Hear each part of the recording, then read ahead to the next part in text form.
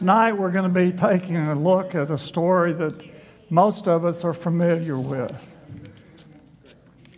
And so we're going to try to take a look at it a little differently because we are so familiar with it. But the story that we find in Matthew chapter 9 about the woman healed from touching Jesus.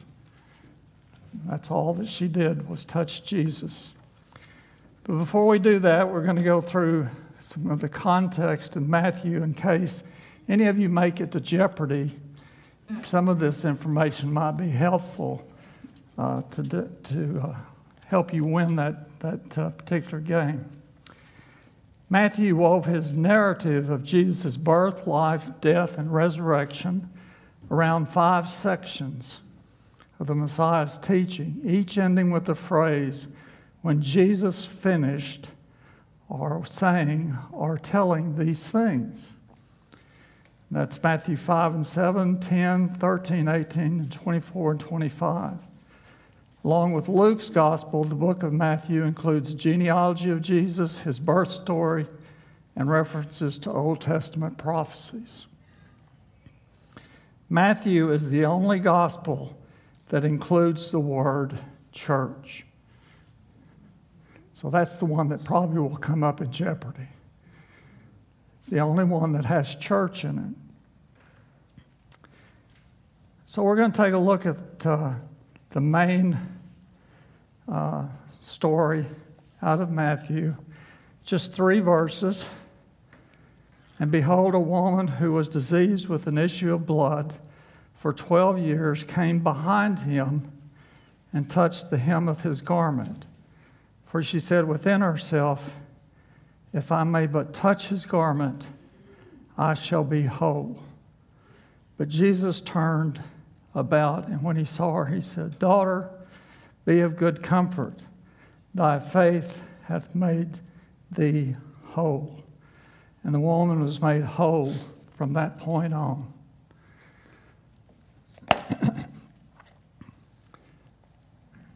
So we don't know a great deal about this woman, except the fact that she'd had a bleeding disorder, a blood disorder, for 12 years. For 12 years, she had been struggling to find health, to find peace, to find purpose and direction in her life, because she was considered religiously unclean. Can you imagine living through your whole life and being identified as being unclean and somebody that people would avoid and not have anything to do with? That's why we did the little exercise, was to let some of you experience that perhaps, what it was like to be in a position where people might not want to have anything to do with you. Her bleeding was not associated with a natural condition. It was something unnatural. But she had been to many, many physicians, had suffered much through their attempts to heal her, but she'd also spent all of her money. She was broke. She was bankrupt. And so she only grew worse. She was broke, and she was desperate. Now let's think for a moment about this woman. What else do you think she experienced during this period of time that she was seeking to be made whole as far as feelings? What else besides being broken? Okay. Loneliness. Can you imagine 12 years without having a real conversation with another human being? What else? Depression. Hopeless.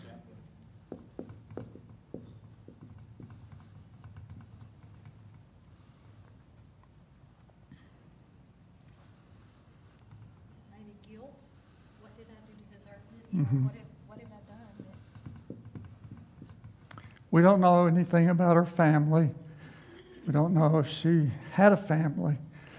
Probably not. More than likely, she was just trying to get through life by herself because she was considered unclean. Misfit. Pardon? Misfit. Misfit.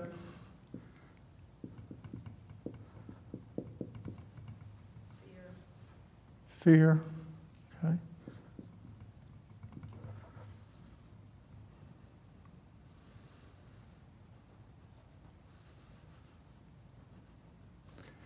Since I've been thinking about it a little longer, I have some additional ones.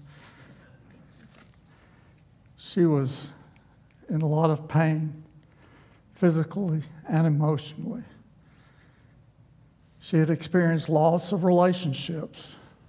Not only was she lonely, she simply didn't have a relationship with anybody else. Grief, anger, confusion, empty, worthless, desperate. You know, as I was thinking about this today, I had to ask myself, have I ever felt desperate? And as hard as I could think, I couldn't come up with a time in my life when I felt that way. Close to it, I think it's a couple of times, but not totally. And I'm not going to ask anybody here if you have been there, but being desperate is a sad situation. It's a situation that probably, because we don't know for sure, because we can't talk to the person any longer, but that individual that takes their own life may be at the point of so desperate for the pain to be over with that they make a bad decision. And it's not only a decision that affects them, but it affects others. It's a selfish decision. But our author of our books made a really interesting comment about this lady's life. He said, touch was a distant memory in her childhood. Human touch. I thought, truly, how sad. And that, do we have people like that today? Well, I think we do. Maybe not as much in this country as around the world. I think what's going on in Ukraine, that many people are desperate, or they're feeling desperate as to what they need to do. Do they leave their homeland? Do they become a refugee? Or do they stand and fight without anything to fight with? It's a difficult decision. But this lady, this woman, had heard about Jesus. She had heard that he was powerful, that he could possibly heal her, because he had done that with other people. So she made an effort to try and see Jesus. But she did it very carefully. She came up from behind Jesus, and all she wanted to do was to touch him. And she felt like if she could do that, she could be healed. And the reason she came from behind is because she was afraid that he might rebuke her if she approached him from the front. She had experienced so much of the being rebuked over her life that she was very guarded about anything she said or did. So her aim was to touch the cloak that Jesus was wearing. But all she was able to touch was the edge of it. And the edge of it is what is referred to as the fringe. And it's the fringe is like a, I'm not sure how I would describe it, but it's a twisting of different bands of cloth, and they're fastened together to the four corners of a Jewish man's outer garment. And Jesus scolded the Pharisees and the Sadducees for their fringes because they'd made them super long and much more noticeable than what they were supposed to be. And he said they were doing this for only one purpose, and that's to get people to think that they're more holy and righteous than perhaps they really are. But that was all she was able to do, was to touch his garment. And she touched the fringe. In verse 21, for she said within herself, if I may but touch his garment, I shall be whole. And that's what she did. And this happens to be the only miracle in the Gospels where someone touched Jesus without his permission and experienced healing. The only time it happened. All the rest of the times that Jesus healed somebody, he knew about it and he gave permission and performed the act of healing. But what we need to realize and keep focused on is that it's Jesus that did the healing and not the fringe, not the artifact. And unfortunately, we have people and religions in our world today that value artifacts that perhaps Jesus had touched or had been around, and they think there's some power, whether it be in healing or giving them answers to prayer. If they'll just touch those artifacts, they'll get that power. The Notre Dame had the major fire, it was about 3 years ago. The author was talking about how happy people were that certain articles that supposedly belonged to Jesus, his crown of thorns and the nail that was used in the cross, were saved because they believed that those articles had power that they might need in some form or fashion in the future. I've read about people in other countries who've been asked to do certain things to show their commitment to their faith, such as crawling for miles on their knees and their hands to a certain cathedral and then worshiping there.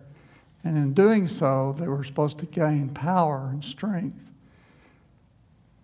That's not how God works. He works through Jesus to provide healing and to provide us with the answers that we need in life. His clothing did not have the healing powers. So we know of three things that took place with in this miracle. One is that the woman was healed immediately upon touching Jesus. That's exciting to know that our Lord has got that kind of power that he can heal someone immediately. They don't have to go through additional suffering and questioning and trying to figure things out in their lives. They've been healed by Christ. Another detail is that both the woman and Jesus sensed something happened when she touched him. Jesus felt like power had gone out from him. She felt in her body that she was healed. And the third thing was that Jesus asked who had touched him. And his disciples kind of made light of that because the area where they were was crowded. And they said, well, of course someone touched you. But he said, but this was a different kind of touch. It was at that point that he wanted to know and meet the person that had touched him, and that evidently healing had taken place because the power had gone out from him. So he encouraged this person, whoever it was, to come forward. And it took a great deal of strength, physically and mentally for this woman to do it, because she was afraid she was about to be rebuked again. She was going to be found as committing some wrong deed. She didn't do it the right way. So she had fear that she was dealing with. But is that what Jesus did? No, his response was not one of judgment, but it was one of a blessing. He wanted to see her, and he wanted to bless her. He wanted to offer her a future. He wanted her to realize that she'd been healed not from his clothing, but from her faith, her touch, her trust in Jesus. He told the woman to take heart, which meant that what she had done required boldness and courage, and for her to live her life from that point on with the same boldness and courage that she had that day. And he also asked her to go in peace, and he called her daughter and blessed her future. What an amazing Lord that we have, that he loves us that much and wants only the best for us. I wish we knew the rest of the story, that we knew exactly what happened to this woman from that point on. But one day I guess we will. We'll find out. And it'll be interesting to know that. So as you have thought about this story and been reminded about what this woman had gone through, anything come to your mind about this story that you would like to share with the group? Well, and isn't it representative of the millions and millions of people who are looking for an answer to their last hope, but are looking in all the wrong places? This is like, I think, Don shared in a sermon recently, looking for love in all the wrong places. Well, looking for healing can be the same thing. Looking in the wrong places. Seeking to be healed, but not with God's assistance, God's help. Yes? Many times I've prayed for. Right. And that's what's a struggle for many people, is that they have expectations that are false or not realistic in coming to God for healing. They feel like they've got to do certain things. They're not worthy of God's healing. Something else is going on in their lives, and they're not willing to just step out in faith for that healing. Someone over here? I think it's great when you realize, you can reach that point of knowing, I'm a sinner. I'm just a forgiven sinner. What a difference that can make in your life. Greg? I think it's worth talking about and bringing up. Well, and we don't know, just in getting to him, what she had to go through.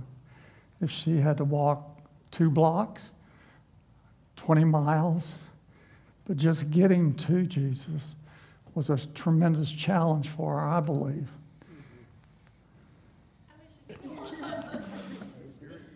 Well, I was not familiar with that either. And they have a special name for these fringes that I can't even begin to try and pronounce. Do what? TZ? TCIT.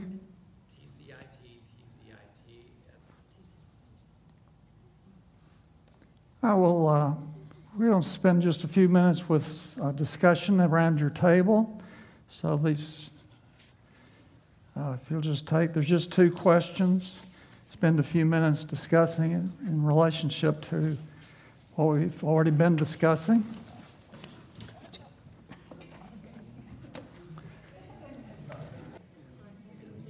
Well, I hate to interrupt, but because it sounds like there's some really good discussion going on. But Jim was giving me the eye. Yes, It's time to go, Kilo. you just turn around.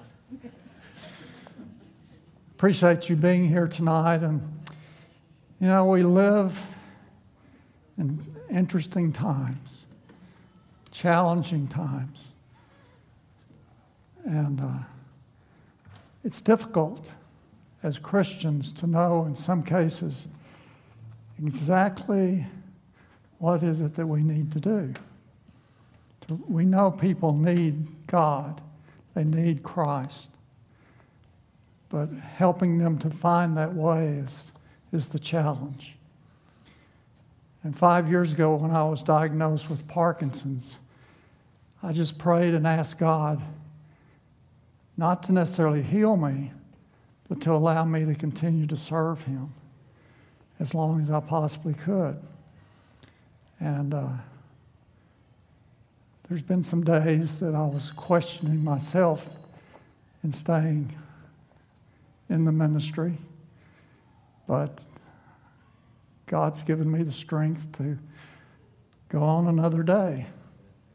And so it's been an interesting journey. Fortunately, I don't know if Parkinson's comes in brands or classes or divisions, but mine has been less challenging than what others are experiencing. But we just have many people in our country who are suffering, not only spiritually, but physically. And I want to share with you the words to a song that most of you, I think, are familiar with. Desperado. Desperado, why don't you come to your senses? You've been out riding fences for so long now. Oh, you're a hard one, but I know that you've got your reasons. These things that are pleasing you can hurt you somehow. Don't you draw the Queen of Diamonds, boy. She'll beat you if she's able. You know the Queen of Hearts is always your best bet.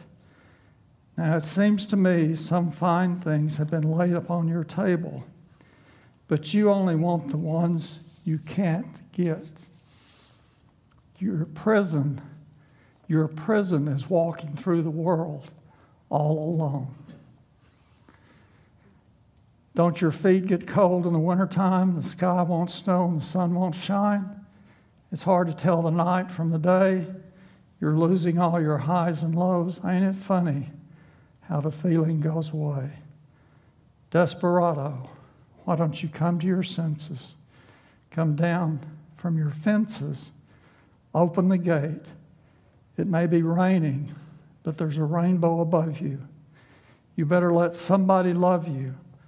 Let somebody love you. You better let somebody love you before it's too late. Let's pray.